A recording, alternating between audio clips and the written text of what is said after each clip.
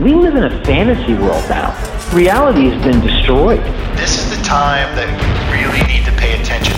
The probabilities are overwhelmingly on gold's side. That is the best environment to see gold increase its value. Welcome to Palisades Gold Radio. I'm your host, Tom Bodgericks. Joining me today is Dave Kranzler from Investment Research Dynamics. He's also the author of the Mining Stock Journal and Short Sellers Journal. Dave, thanks for joining me again. Tom, thanks for having me on again. It's always a pleasure.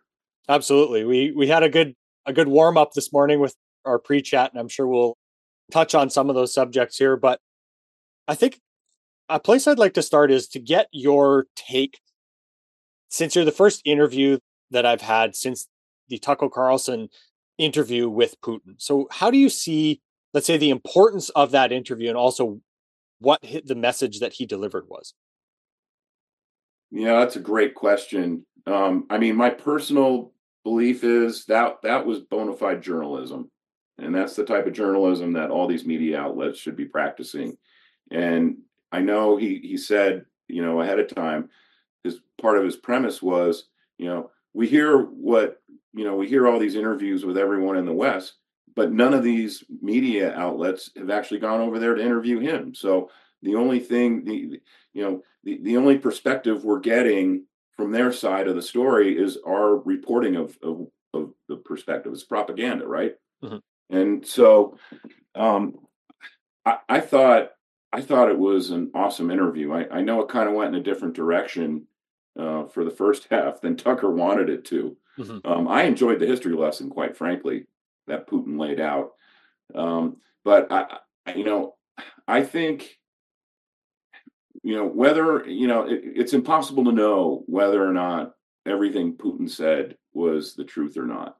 But, I've read enough about the entire situation. I've watched it unfold to know that, most of what he was saying about how the whole situation developed starting for me, it was 2014. Mm-hmm.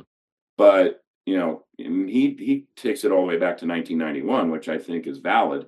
But I think most of what he talked about or have said, the assertions he made, I think they're actually true.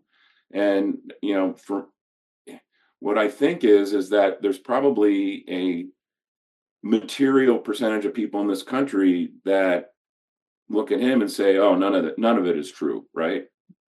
And so I think if you've kind of looked at the whole thing thoroughly and, at least since 2014, you realize the way this whole thing went down and his decision to go in there to defend his people in Ukraine and to defend his borders, it's all true. It's the facts. So I think that Carlson, in a different era, if this was the 1960s, 1970s, he'd be up for some type of journalistic award. I don't know if that's the type of thing they would award a Pulitzer for. I think they do. But for sure, he should be getting journalistic awards for this. Mm-hmm. And there's going to be a fairly large percentage of people that are going to, criticize him and excoriate him when he gets back here. Mm-hmm. So, it just kind of speaks to how polarized our entire society has become. I haven't seen any polls on how it was received, but I'd be curious if an unbiased organization went out there and actually did a poll. I don't even know how many people watched it, but I bet it was pretty widely watched. Well, I was going to say, if we just look at the metrics of how many people watched it, I think the last count before the weekend was over 140 million. Wow. So to see how much interest there actually was in what Putin has to say by, if you want to call it the people of the West, I think is a great indication of the actual appetite for that information. I believe I saw it's been 4 years since Putin has basically given an interview. So for him to give the interview to somebody from the West and have it be watched that many times, I think is a really interesting indication. And, you and I were kind of speaking before we hit record here this morning about the idea that, you can basically go anywhere on the internet now and find any viewpoint to validate any opinion you might hold, whether that's, the craziest thing you can imagine, flat earth or whatever you want to say. And I think that ends up being a real issue in society, because it's so difficult to get an objective view of what is actually happening in them. Mainstream media, you get the spin on it. There are forms, absolutely, that need to be acknowledged, of alternative media that have a completely different spin the other way, right? And so to be able to have, an hour and a half, 2 hour discussion where you can go back and go through what the leader of this country that led the offensive into Ukraine is actually saying and what his thought process is, I think is a really valuable piece of journalism. Yeah, I totally agree. What blows my mind is that there's, and it's mostly, the Democrats, but no one looks at what Valerie Nuland did over there in 2014 as a coup. They thought it was a free, unrigged election, but the U.S. put their guy in there for the purpose of moving NATO into Ukraine. Right, it's in the underbelly, right next to it's in the underbelly of Russia, basically. Mm-hmm. And as Putin pointed out back in 1991, they promised that, I think it would have been, I don't know if it was George Bush Sr. directly, but either him or his representative said, we're not going to move NATO forces into Ukraine. And yet, here we go. Mm-hmm. The coup in 2014 gave us the excuse to do that. And who are we kidding? NATO is basically the U.S., right? with its lapdog Western European countries involved. So, and it's, if you just look at a map, it's clear what the U.S. is trying to do. They're trying to surround Russia on all sides, except for they won't be able to on China, the Chinese side. For the purposes eventually of, I would assume, trying to launch an offensive military operation into Russia. And so, I mean, how can you blame Putin for wanting to defend himself? And he could have gone in there and completely steamrolled that entire country, turn it into pavement. And he didn't. Mm-hmm. He basically went in there. He defended Russia's ownership of Crimea, which is, historically ceded. And he went in there into the southeast provinces to defend the Russian people. I mean, like Putin said, and people don't believe that, but it's true, because you saw accounts of it in the alternative media. They were bombing those people. They were bombing civilians in southeast Ukraine. And it's like, how can you let this happen? Well, and I think that the broader idea that ideally we should be working together with Russia to be able to coexist rather than have these tensions, I think is, a much more admirable goal, rather than, moving into their borders and trying to justify it by whatever goal you want to say needs to happen, right? He made the point about the denazification of the Ukraine as well. And I think that was an interesting and important point. That's not to say that war is the answer and that Putin was, completely justified in these actions. But, when you put the leader of a country like that into that position, and repeatedly he has warned you against that and going back to the agreement that they had before that, you can see where he's coming from. Yeah. Well, speaking of, the Nazi element over there, I mean, I just chuckled at people in the United States putting Ukrainians in their window of their house, or putting the Ukraine flag emoji in their social media profile. And I was just thinking to myself, do you realize that a major element of what you're in support of over there are neo-Nazis? I mean, these people are so oblivious to the facts and the truth. I don't even know that most of these people realize that. But of course, it's it's easy just to literally fly the flag and support. Of course, I get the sentiment behind that. You want to support the people of Ukraine that are Right. now in a difficult position. However, that position takes nuance to understand. And I think that's where a lot of these types of conversations are valuable, because we can really try to pick apart and understand the full story, that there are definitely shades of gray and details to understand about it, rather than just this black and white picture that is always presented in, clickbait 2-second headlines that Yeah. nobody actually takes the time to read. Granted, everybody's busy, but again, I think it's important to take the time to discuss and understand all of these different topics. Yeah, I agree.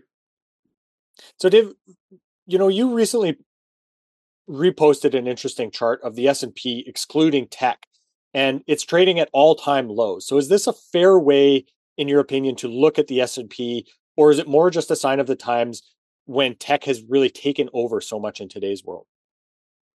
It's actually the chart is the line on the chart that's at an all-time low is the ratio of the S&P market weight to the S&P equal weight, right? Hmm. So there's the S&P that we look at every day and hear about in the headlines. That's a market weighted index. Mhm. And the companies that have the largest percentage of market cap have the highest amount of influence on the directional moves for that index. The equal weight just treats all 500 companies equally in terms of their influence on how the index moves. And so that ratio is now, it's actually lower than it was at the end of 1999 when the tech bubble popped. Mhm. And yeah, I think, I mean, I guess it's kind of like the government employment report, right? There's not just one report. There's two surveys, right? The establishment and the household. And the household is the one that really contains more of the truth about what's going on. But what that chart tells us is that, and you can dissect it. There's like 5 or 6 stocks now that are responsible for all of the gains in the S&P 500 since I think it's late December. Because you see the if you look at just not the ratio chart, which keeps going lower because the market weight keeps going higher and the equal weight's been going sideways. The equal weight's been going sideways since the end of December, and then that ratio has been going down. What it tells you is that there's a lot of stocks in the S&P 500 that are well below their 52-week highs, or haven't moved, or have been declining since late December. Mhm. And it's really just a handful of stocks that are holding up the index. So when someone looks at the S&P 500 and says, "Oh, it's at a record high," well, yeah, that's only partially correct. Mhm. Yeah, So it's that small concentration that is driving the whole market, and I think right, that's the important point. exactly. Mhm. And what's one of the things about that is in terms of and I think it comes from the Dow theory, is that when you're in a euphoric period for stocks, we call it a bubble. When you're in a stock bubble and the market is going through a blow off top, what happens is that the bulk of the money starts moving into the stocks that are the largest cap and supposedly the safest to own, in the highest quality stocks, because if you're a money manager, you have to own something, or you're going to Mhm. underperform the index, right? The S&P. So they pile into the biggest, largest cap, most liquid stocks, because they're going to be the easiest to get out of when the brown stuff hits the fan, or so they think. Mhm. And that's it's when this happens, it's usually a sign that the market is in a blow off top and there's going to be a crash at some point. It doesn't tell you anything about the timing of it, but now I'm starting to see, even I think I saw an article earlier this morning. One of the Goldman Sachs strategists is like, time to pull the ripcord on these stocks, because when this thing crashes, it's going to be ugly. Mhm. Yeah, I was going to say it's interesting to think about from an economic driver standpoint as well. If the S&P is, making new all-time highs, and you have people that are worried about everything but, really paying attention to the valuation of the stock market, and they just see it as, you know, I should be invested in this because it keeps going higher. I think that's an interesting driver for economic activity as well, and this perception that, these companies just keep gaining momentum. Well, I mean, there's a little bit to unpack there. I mean, certainly to the extent that there's some official intervention going on helping the stock market go higher, or the Fed intentionally says things to drive the stock market higher, it can be used as a propaganda tool, right?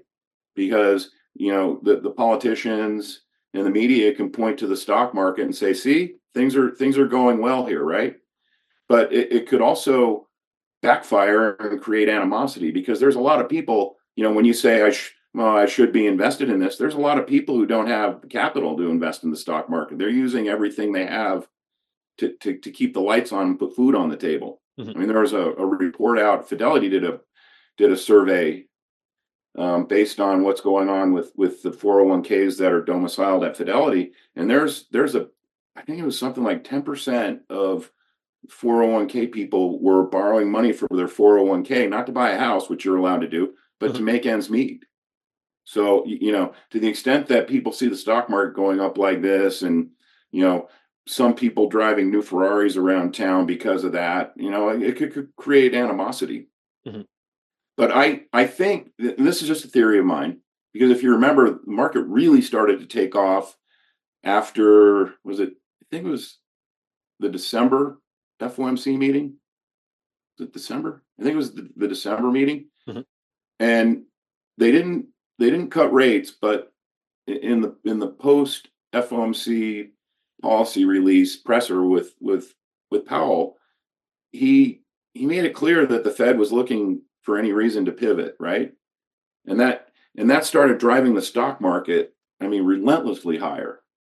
And one of my theories is, and who knows, this could be harebrained, but I mean, I think he may be trying to reflate the asset bubble as a way of avoiding having to go out and print money to save the banks, because the banks are sitting on a powder keg of commercial real estate, credit card delinquencies and default rates are starting to soar. Starting to see it with auto loans, and even residential mortgage delinquency rates are rising. And so there's going to be a real credit problem in this country if the collateral that is backing the credit is worth a lot less than the amount of credit that's outstanding against it. You see what I'm saying?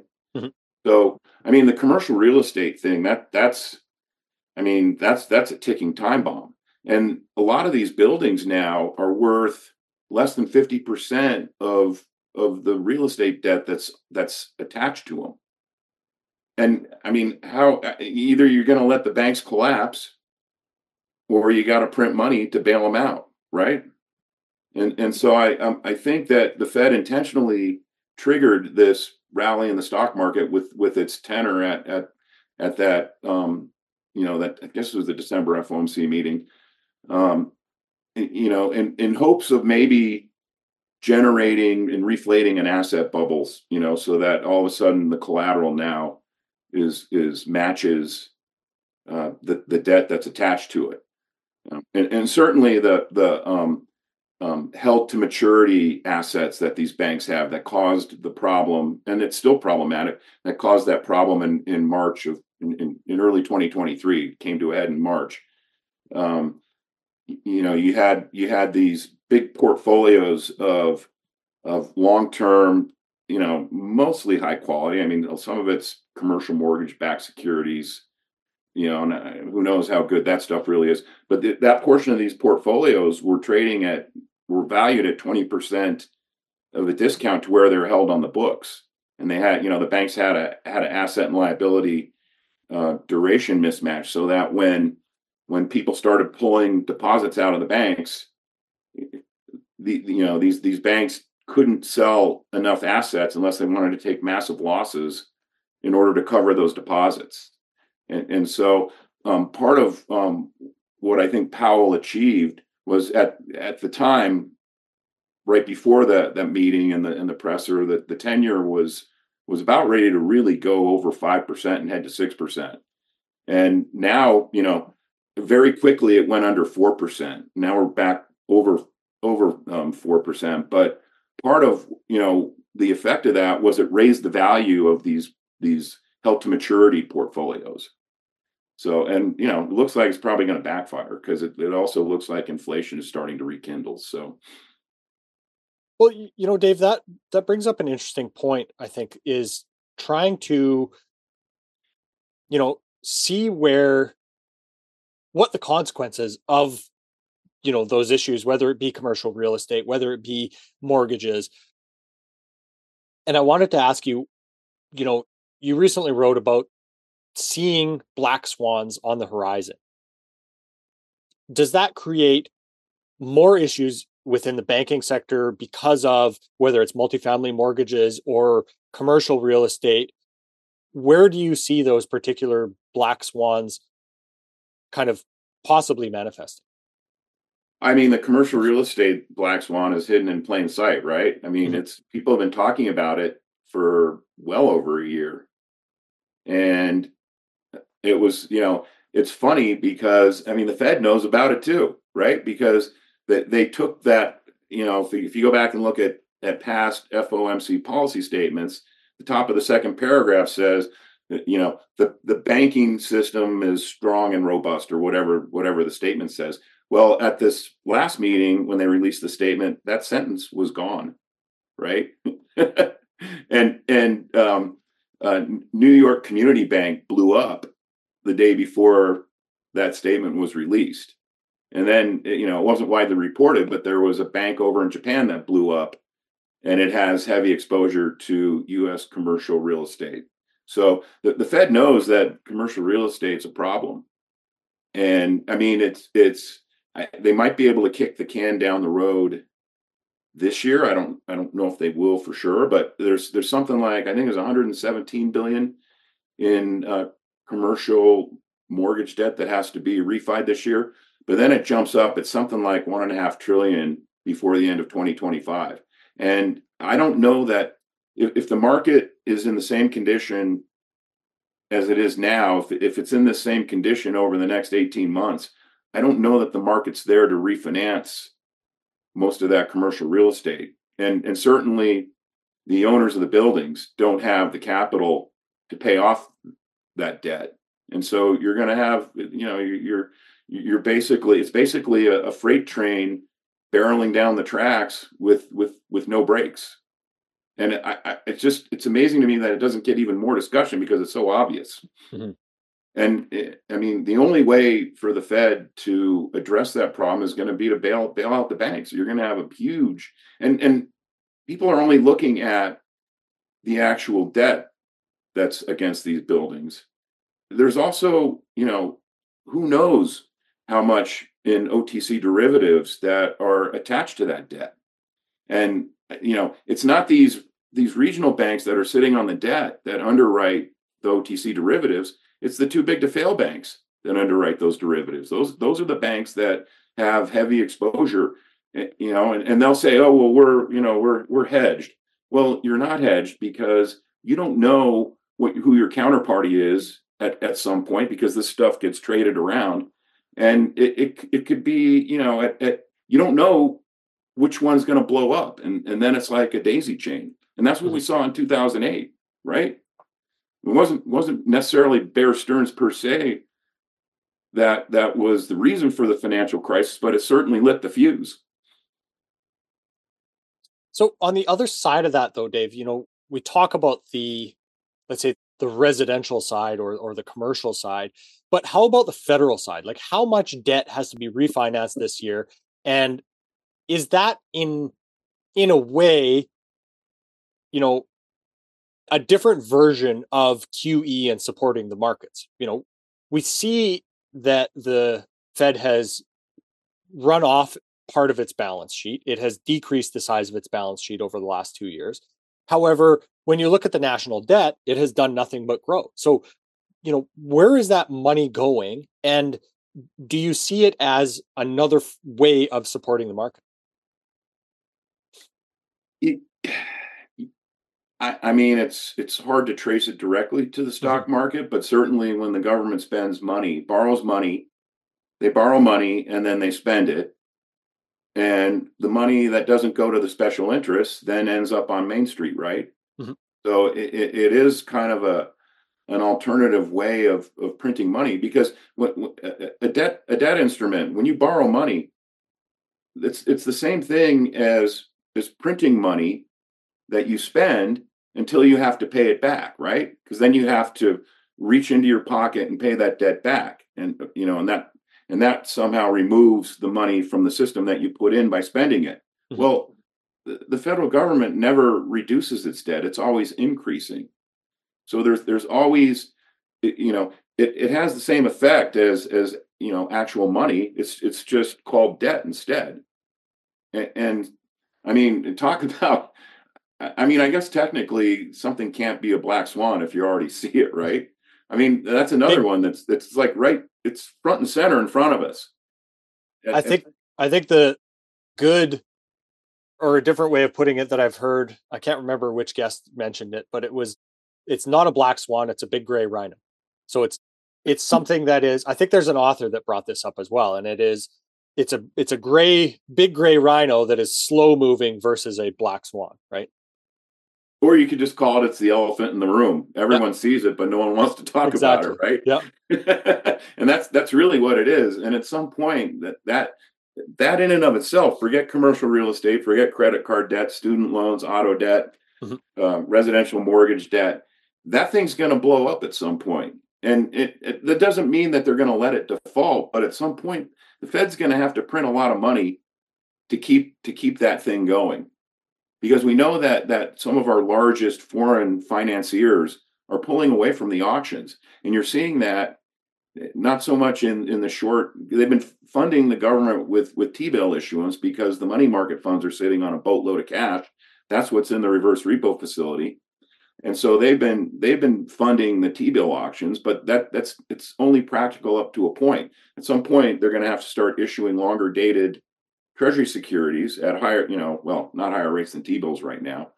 And we've seen, auctions over the past few months, anywhere from 10 years out to 30 years, that have basically been failed auctions. And the banks have had to take them down on their balance sheet, and it's caused the rate on the auction to rise. And in some cases, the Fed's actually put in for some of it. So when you said the Fed's shrinking its balance sheet, that's actually an interesting point, because as a percentage of how much it has printed between 2008 and now, they haven't really shrunk it that much. But also, and I just kind of happened to stumble on this about 3 or 4 weeks ago. If you go to the St. Louis Fed chart database, FRED, and you pull up the monetary base, which is bank reserves, coin and currency in circulation, the monetary base has actually gone up over 9% since the end of March. And since the end of March? Oh, yes. So a year ago. Yes. Almost a year ago. And M2 stopped declining in July. It's actually up marginally since July. The chart that everyone looks at on social media is the year-over-year percentage change in M2. And yeah, of course, that looks horrifying. But in reality, the money supply has actually increased somewhat since the end of March. Yeah, we had this discussion earlier about the growth in GDP and the actual reality of that, right? You see a number, whether it is CPI or, let's take the example we spoke about, the growth in the GDP number. If you try to break that apart and understand, if you had zero real growth, yet prices or inflation rose by, let's just call it 6%, that ends up being translated to a 6%, let's just call it, rise in GDP. However, if you have people buying half as many goods, then you still end up with that 3%. And you have to pull that number apart to be able to understand that. It's not just necessarily a positive thing all the time that we see this growth, right? It can be a rise in real growth. However, I think at this point, it's more likely, probably a drop in real growth, but a rise in actual prices. And to understand that artifact of the data, whether it's job numbers, whether it's GDP, is, people don't have time to pull it apart like you and I do. Yeah, that's a great point, because particularly the government economic reports are fluffed up with a fake inflation number. Mm-hmm. But inflation is what props them up. So like the Census Bureau puts out the retail sales number. Oh, retail sales went up 5% in January. Well, no, they didn't, because the stuff that people were buying actually went up at a higher annualized rate than 5%. Mm-hmm. So that means that, if you use a real inflation number, not CPI, I mean, even 6% is low. The number that I default to is the one that John Williams from shadowstatistics.com mm-hmm. that he puts out. He simply just goes in there and calculates CPI the way the government did in 1990 and also 1980. And if you want to be really hardcore and use the 1980 number, and I haven't checked it in a few weeks, but I think it's around 11 or 12%. That would be the way the government would have reported the CPI back in 1980. Mm-hmm. And then they started tweaking it and massaging it. I mean, you're talking about, if you want to use 12%, you're talking about, if retail sales nominally went up 5% on a real basis, and I say that's really kind of how you would convert it into unit sales, right? If there's real mm-hmm. growth, that means there's an increase in the number of widgets or number of units that get sold. This translates into a pretty steep decline in unit sales or widget sales or real growth. And I think that's really what's going on in this economy. Mm-hmm.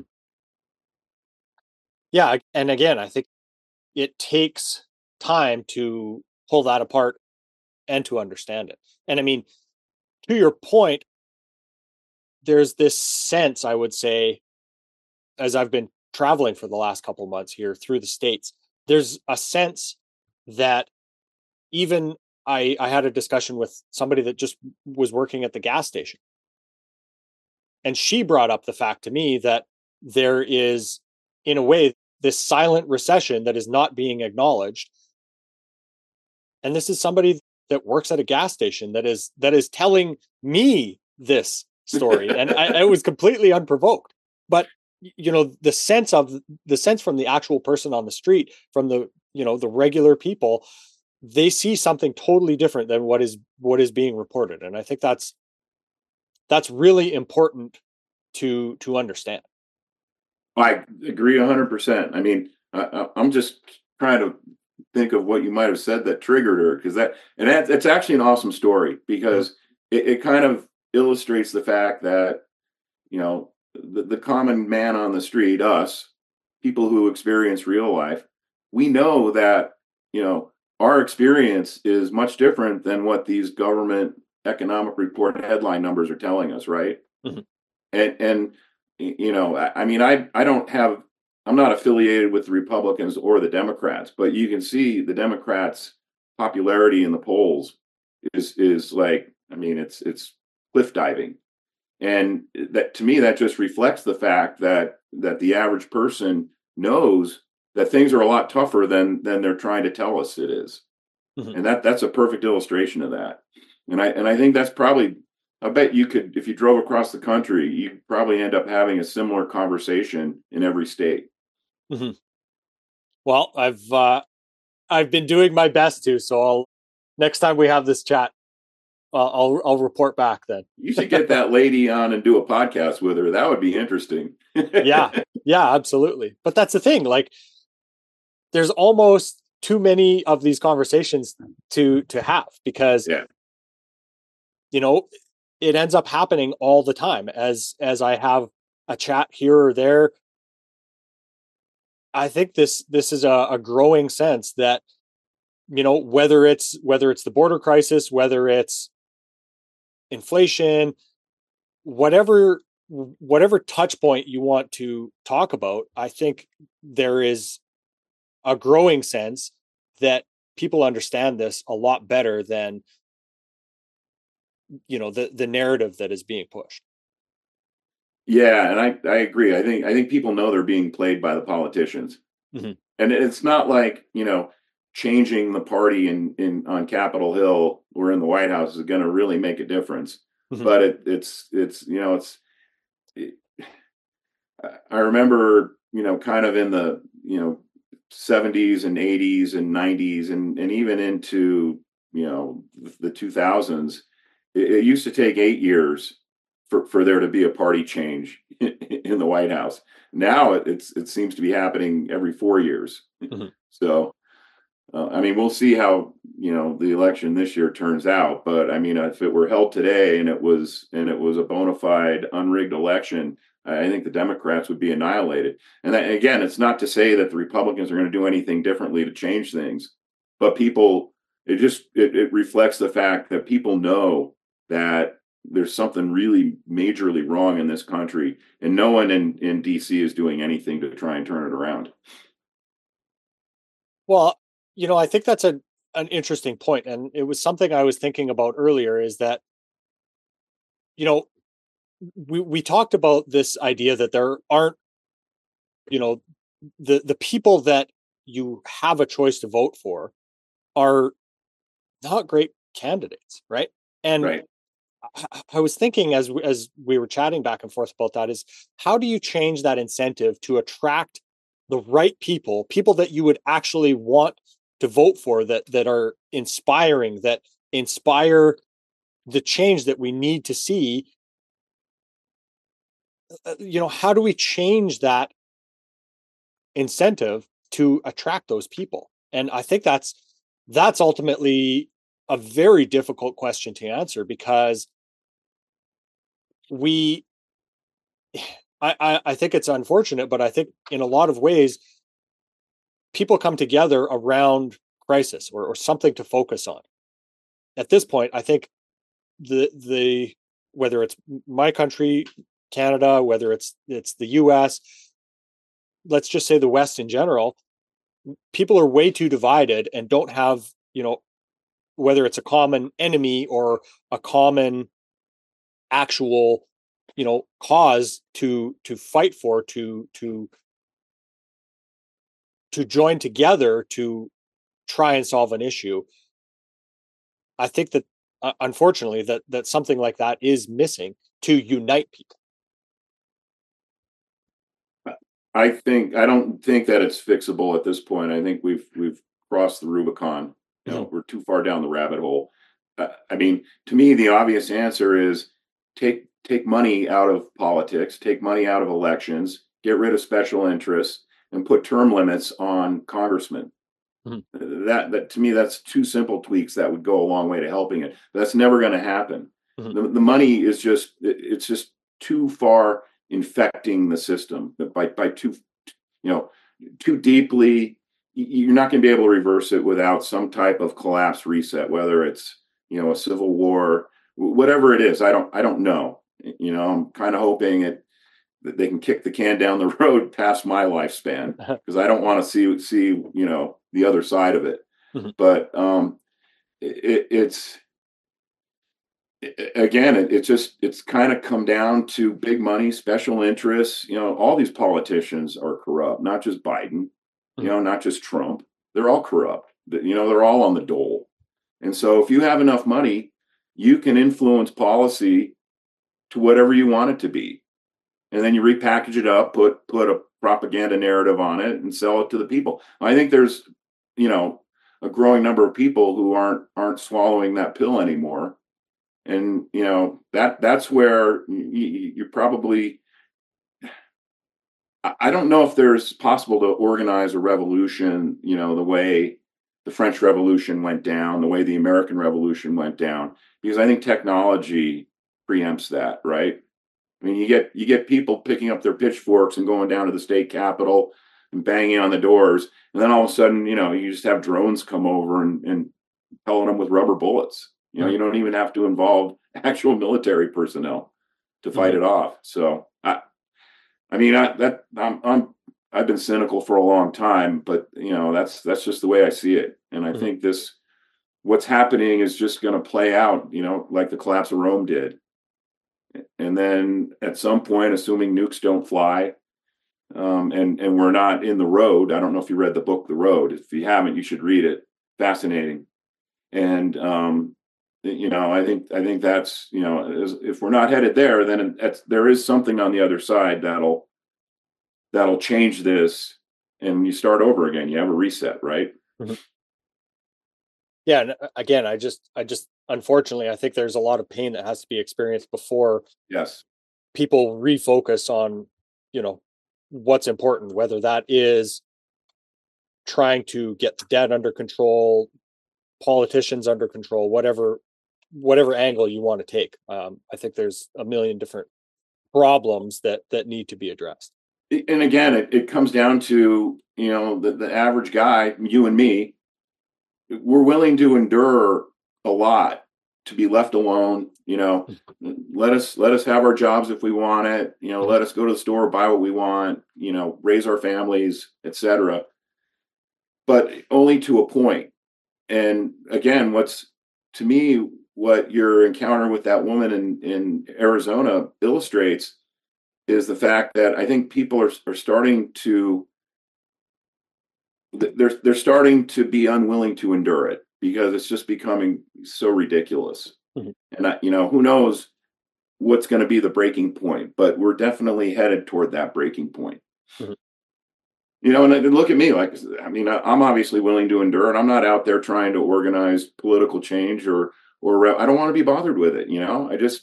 Let's go back to the way this country was set up and operated, under the Constitution.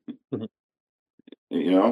And like I said, get the money out of politics, put on term limits, and go. Then we can go on our way. But then you got what's already occurred. You have to fix that. I think the debt problem is unfixable. Well, kind of to that point, Dave, I wanted to return to that, this idea that a big portion of the S&P is overvalued. I don't know that is, well, obviously it's fixable by a revaluation. But you write the short sellers journal. So maybe if we could start by asking, how do you look at companies' valuations to determine which ones should be shorted and when? Well, putting aside companies that are obvious frauds, you look at I start with the financials and go through. I don't read what management says on the earnings reports or whatever. I go right to the financials, mm-hmm. and I look at the footnotes in the financials to try and get a better understanding of where. I mean, corporations rig their numbers too. Mm-hmm. That's what GAAP accounting allows them to do, and they've liberalized GAAP. They liberalize it every year, and it's way different than the GAAP accounting standards now are way different than they were when we had the tech bubble. They were, the accounting standards were a little more stringent back then. So mm-hmm. now it makes it even easier to fudge the numbers. But so you go through the numbers and you look and see where there's accounting games being played. And I try to look at, how much real cash is this company generating every quarter, and compare it to its market cap, and then compare it to where these financial ratios were historically. And I mean, Tesla's a good example. I mean, Tesla's trading at, and I believe this is the 2024 consensus EPS. It's trading at 90 times consensus EPS. Well, the average auto manufacturer, large, competitors of Tesla, and they all produce EVs now. They're trading at like 10 or 12 times projected earnings. So that's a good example of where you've got a company that its valuation metrics and ratios are way out of whack relative to the rest of the sector. And what makes it even more egregious is that Tesla's profitability is dive bombing over the last year, and it's going to get worse this year because they have to keep cutting prices to keep their sales volume going. And so it's like, the economics that are supporting its business model are falling away, and yet it's still got this extremely high valuation. Yeah, so that's the kind of thing that I look at. And there's like a lot of these tech companies that are trading with absurd valuations. They don't make money. They never will make money, and they never have made money. I mean, Snap's a good example. And we saw what happened with Snap 2 weeks ago after it reported its earnings. Its stock got bombed for 35%, and it's still overvalued. And you go in there and you look at its financials, and it's like, holy crap, this thing is burning cash at a rate of $1 billion a year right now. And that the rate at which it's burning cash has been increasing for at least the last 3 years. And so, and yet it still has this massive stock market cap. And, I put it in my short sellers journal 2 weeks ago. And I said, essentially this stock isn't, maybe it was a little more than 2 weeks ago. This stock is maybe at best worth the cash per share on its balance sheet, which at the time was like $2.45 per share or something like that. And that's going to go down this year. And it's going to continue generating massive losses and burning capital. And so that's the type of thing that I look at. I'm like, this stock is eventually going to zero. So, if you buy long-term, way out of the money puts, you're probably going to make money on it. So, does this really present to you an opportunity to see this market really rebalance back to rewarding companies that produce the raw materials that much of the economy and the tech sector still relies upon? You're going to have a market crash to cleanse it. I mean, just like we had in 2000. I mean, you had these .com companies trading with multi-billion-dollar market caps, and a lot of them didn't even have any revenues, and never, then most of them were out of business by 2003. It's not that extreme right now because, all these overvalued tech companies do have revenues, and, many of them produce a fair amount of cash flow and income, but they're still overvalued relative to historical valuation metrics. So you're going to have some type of crash, and I don't like to use the word reset, but you got to cleanse out all the excess and go back to old fashioned investing standards, where you're looking at the business model, you're looking at, the market potential, and all of that's just been blown way out of proportion. There was some idiot from Morgan Stanley on CNBC 2 weeks ago, and she started talking about a price to innovation ratio. She said, "Oh, well, I'm educating people not to look at price earnings ratios, but price to innovation." It's like, what the hell is that? That's that's an empty metric. It means nothing. But they're trying to come up with some type of concept to justify the high valuations on these tech companies. And it was the same type of, it's just old wine in a new bottle. It was the same type of crap that was going on in the late 90s. Back then it was like, oh, well, these .coms, you got to look at how many clicks they're getting on their website every day, because that tells you the potential for it to generate revenues. Well, okay. How come most of them are no longer in existence then? So, Dave, how important of a place do you think within this, return to value, if you want to call it that, how important of a role in that space do those gold miners occupy? Are they viewed by the rest of the market as only a luxury type item? I think most of the market doesn't even pay attention to gold mining stocks or precious metals mining stocks. If you wanted to put traditional Graham and Dodd valuation analysis on it, they're true value stocks right now, because the good, well-run gold and silver producing companies are making money. They're making money hand over fist, even with cost inflation, hurting their cost structure. They're still earning a nice spread between what it costs to produce the gold or silver and what they can sell it for. And they're just selling at just completely depressed values relative to the rest of the market.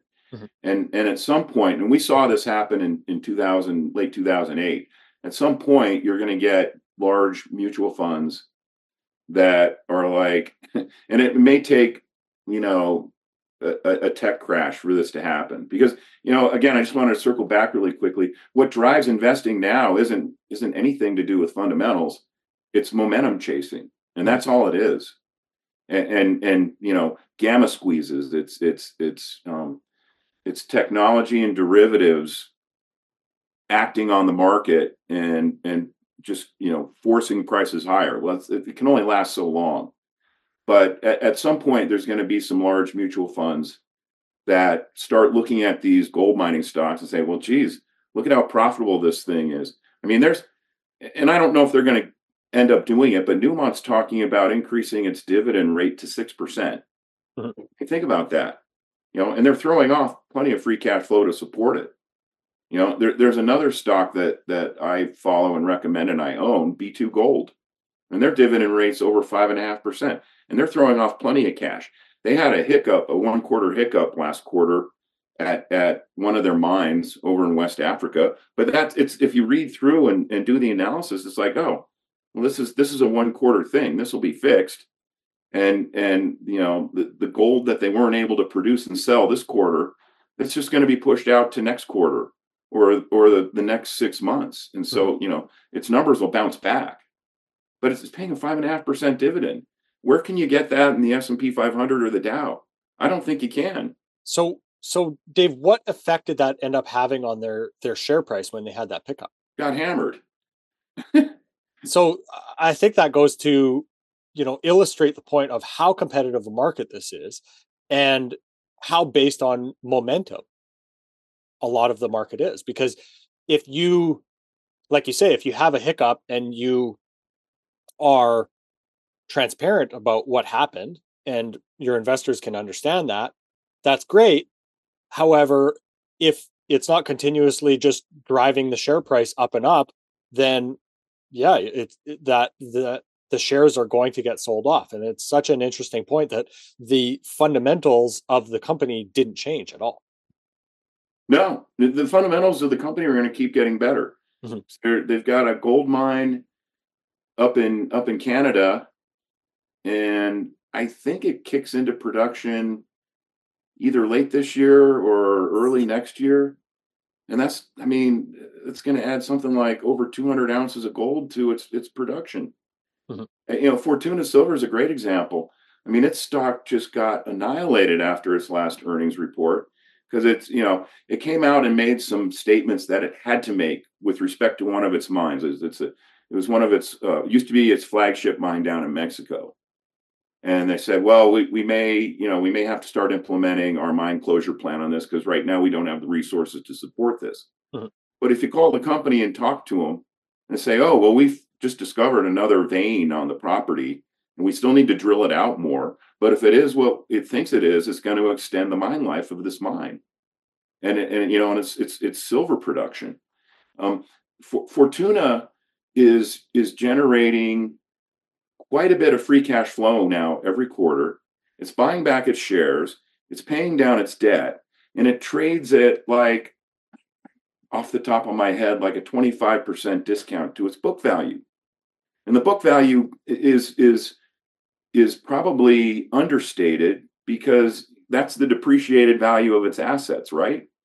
Well, it's got a couple of gold mines that are worth way more than where they're carried on their books. So that's an example of a classic value stock. And at some point, the market will discover these things.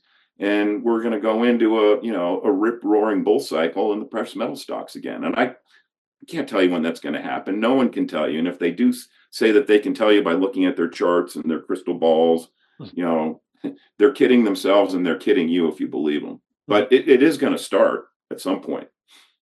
So, Dave, why do you think it is that the rest of the market has not rewarded companies like that for having, a clean balance sheet, for throwing off free cash flow? Do you think that there was, after the last boom, there was mismanagement and it got into this area where, it started to crash and people hated it. And that's a big, catalyst, let's say, to this time of underinvestment. And then now that people have forgotten about it for so long, that has forced these companies to clean up their act, to clean up their management practices, their operational practices, and get back into a position where they are disciplined and good stewards of shareholder capital. And that once that is recognized, that ends up kind of bringing money back into the sector. Eventually it will. And what you just described, I mean, that's been going on at the large mining companies in terms of fixing their cost structure, et cetera, cleaning up their operations. That's been going on for probably the last 8 or 9 years. Mm-hmm. So, and there's nothing they can do about inflation in terms of how it affects the cost structure. But if the price of gold and silver can't, it has to remain above the cost of production. Otherwise, you're going to shut down your mine, and that'll pull supply and that from the market, and that'll fix the problem over time. I think the biggest part of the problem is just the size of the audience that is looking at and investing in these things right now. Everyone wants to chase the tech sector, right? You want to. Most investors are like fruit flies, and they have the attention span of a fruit fly. And they, if it's moving, they want to jump on it and ride it. Mm-hmm. And that's what passes for investing now. But at some point, that will change. And also, I think another point here is that, and even precious metal sector investors don't fully trust the price of gold and silver. And they know that it's manipulated, and in the back of their minds, they're worried that the people who are doing the price controlling are going to be able to do that forever. Well, they're not going to be able to do that forever. We saw that end, for a few years in 2008, right? We had just a rip roaring 3-year rally in the sector, and a lot of these stocks, a lot of the big stocks doubled and tripled. A lot of them, the micro cap risky junior stocks, were 20 baggers, mm-hmm. And I think the pendulum will swing back the other way, and we'll get to that point. I just don't know when. Mm-hmm. So, Dave, what do you see as the fundamental drivers that continue to act as strong tailwinds for the gold and silver prices at this point? Are they weakening? Are they getting stronger? How do you see this big picture driver fundamental view for the metals prices? Well, we talked about the drivers for most of this conversation. Mm-hmm. I mean, all the black swans that are maybe not black swans because we know they're there. We just don't want to acknowledge them. Mm-hmm. The types of fundamental factors that you would use to make your decision to invest in gold and silver and in mining companies. Mm-hmm. Inflation. Inflation is much higher than the official number. Mm-hmm. Fiscal irresponsibility. I don't think you can get any more fiscally irresponsible than the U.S. government is right now. Mm-hmm. Political chaos. We got political chaos has been fomenting for years in this country. Geopolitical risk, geopolitical mm-hmm. chaos. I mean, look at this country's fighting wars on 2 fronts, and that fact really hasn't been reflected in people's desire to own well, at least in the Western Hemisphere. I mean, the Eastern Hemisphere continues to buy physical gold and silver hand over fist. And I think that's a big part of what's keeping a floor of support underneath the price of gold, right? I mean, it's been above 2,000. It's held above 2,000 for quite some time now. Plus or minus. I mean, it's had some really brief dips down to the high 1800s, but I mean, if you look at a 3-year chart, I mean, it's bouncing between, call it 1,800 and 2,100. And I think what it's going to take for this sector to get the type of attention that it'll eventually get is I think gold needs to break above 2,100 sustainably. And silver needs to start heading into the high 20s and move higher from there. And I think that'll get people excited again. And I also think one of the most important fundamental factors that most people aren't aware of, well, the hardcore precious metal sector investors are, is the amount of physical demand for gold and silver, not so much in the West, but in the Eastern Hemisphere. I mean, the central banks in the Eastern Hemisphere, this will be the third year in a row, if the rest of the year plays out the way January did, where there's been a new record amount of gold accumulation. And it's being driven by the Eastern Hemisphere central banks. And at some point, you're just the physical market's just going to keep moving the price higher. And it won't matter how much paper the banks throw at the price. And it's kind of similar to what we saw in 2008 to 2011. And silver is in a supply demand deficit right now. And at some point, that's going to greatly affect the price of silver. And I don't know how closely you watch the metals on a daily basis, but probably, I don't know, at least the last month, even though silver is nowhere near its all-time high, whereas gold is, flirts with an all-time high almost every day or every week, silver has been pretty bouncy lately. And I think part of that is the fact that the market is in supply deficit relative to demand. And that's another really important fundamental factor that should drive the price higher over time. I want to go back to, you mentioned the geopolitical factors right now that have driven gold up. Does let's call it the fear trade with many of these geopolitical events in the last 2 years here make for a sustainable rally, or is that just more headline driving events?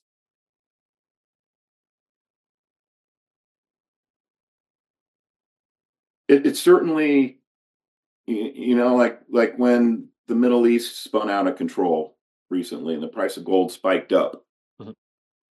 And then within a couple of weeks, it came right back down. It seems to be affecting the price on a short-term basis, but then people lose interest. It disappears from the media. I mean, how much reporting have we seen recently on what's going on in the Middle East or what's going on in Ukraine? Not much. And so it's kind of like one of these things, out of sight, out of mind. So if you say to yourself, oh, I jumped into GLD because of geopolitical risk last week, but it's not doing anything, so I'm going to sell it. I'm not hearing any negative headlines anymore. And I think that's a big part of it. I think geopolitical risk is a factor, but I don't think, I think just basic fundamental economics is going to be, what really drives the price of gold and silver going forward. Yeah. I think the inescapability of that math equation ends up being the ultimate driver, right? Right, exactly.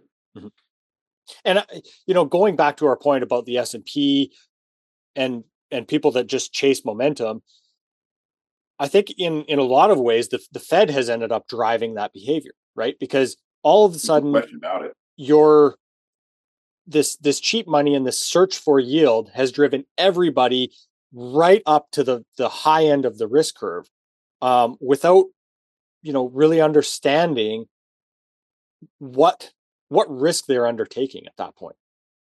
So unfortunately, I think to have that awakening or to be awakened by that reality is going to be, cause pain.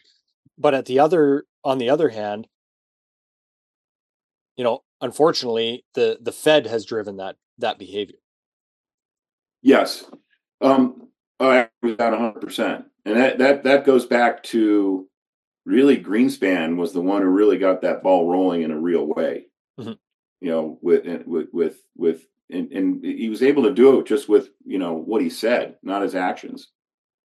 One point I wanted to make about gold, in that, you know, most people don't look at it this way, but it's what it is with gold. And it's why it's not sexy.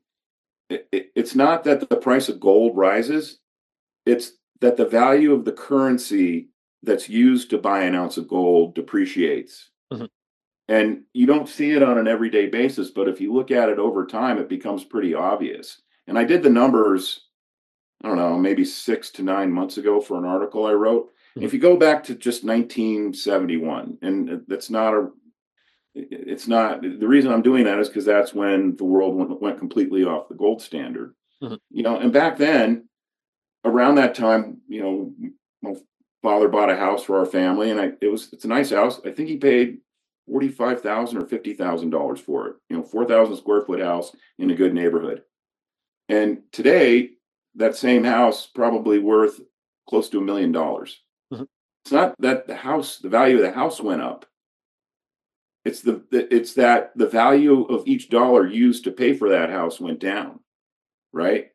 And if you then do the same exercise with the price of gold, and again, these numbers they're not exact, but so say back in 1971, it would have taken, call it 900 ounces of gold to buy that house. Now, it might take 300 ounces of gold to buy that house. And that illustrates, and those numbers they're not arithmetic, but mm-hmm. it illustrates, it takes a lot less number of ounces of gold to pay for that same house now than it did in 1971. And that illustrates the fact, you know, that gold holds its value over time, whereas the fiat currencies don't. And at some point, that'll make sense to people. Mm-hmm. Harkening back to Weimar Germany and people buying, what was it, entire blocks of houses for like an ounce or two of gold. Yeah, exactly. Or they were, you know, you heard the adage that people were wheeling around marks in currency in wheelbarrows. Yeah. And the wheelbarrow was worth more than the currency that it was carrying. But you're not going to trade the currency for a bag of groceries. You're going to give them the funny money, the wheelbarrow. And I think we probably see something like that start to occur in this country. Mm-hmm. Well, I mean, again, unfortunately, that is going to cause a lot of pain. But at this point, I agree with you. I think it's unescapable, unfortunately. Yeah. Well, Dave, I want to thank you for a wide-ranging and interesting conversation here today. Is there anything else that you'd like to share with us before we wrap up? I mean, right now, I know, and especially from the emails I get from my subscribers mm-hmm. and comments that I see in social media, the sentiment towards the precious metal sector is really negative. And this is kind of interesting because I had one of my subscribers, and he emailed me and he was whining, you know, when are these stocks going to start performing? This whole sector sucks. And I said, well, actually, why don't you pull up a 2-year chart of gold? Mm-hmm. You know, gold's been in an uptrend since late 2022. And believe it or not, it may not feel like it, but GDX has also been in an uptrend since then. Now, if you pull it up a 5-year chart, then GDX is below where it was in August of 2020. Mm-hmm. But that doesn't mean that at some point it's not going to get back up there and rise above that. I think it will. Mm-hmm. And my point is that, I mean, you're never going to find a bottom in any sector, in any stock. But I think if you are interested in investing in this sector for the reasons that we discussed, and the reason that you feel confident investing in this sector, now's probably a pretty good time to start wading in to the sector and start accumulating these stocks. And you don't do it all at once. I see subscribers who pile in all at once to a stock, and then they complain when it goes down 10%. And I'm like, well, did you save some money to average down? Mm-hmm. and that's really the way you really need to invest like that in generally, but especially with this sector. Mm-hmm. And at some point, this sector is going to take off. And again, like I said, I don't know when it is, but I don't know that they can push it down much lower than it's already pushed in terms of the stocks. I memean, gold's near an all-time high still. Mm-hmm. And at some point, silver will play catch up. And mm-hmm. so I would just like to say, if people are like feeling bummed out about this sector right now, just sit tight and know that we're right. Mm-hmm. Yeah, it's interesting doing an interview last week with Chris Rutherglen, and he analyzes just the bare data. He's an engineer by nature, so it's very mathematic. And the one thing that jumped out off the chart to me is understanding gold's reactivity to slashing interest rates. As soon as they start cutting interest rates, it seems that is a major driver for gold as well. So considering, whether they are able to keep interest rates higher for longer, what the actual timing of that pivot, the Fed pivot, is going to be, that remains as a major driver for the gold price as well. And I think that is only a matter of time before that cycle reverts. I agree with that. And to your point, I just wanted to add what's a more important factor is the printing press, mm-hmm. because just slashing interest rates isn't going to fix the commercial real estate problem. It's not going to fix the government debt problem. At some point, the Fed's either going to have to let it collapse or start printing money again. And I know they know that. Mm-hmm. And part of their reluctance right now, because they also know the economy sucks. They see better numbers than we do. They see the real numbers. Mm-hmm.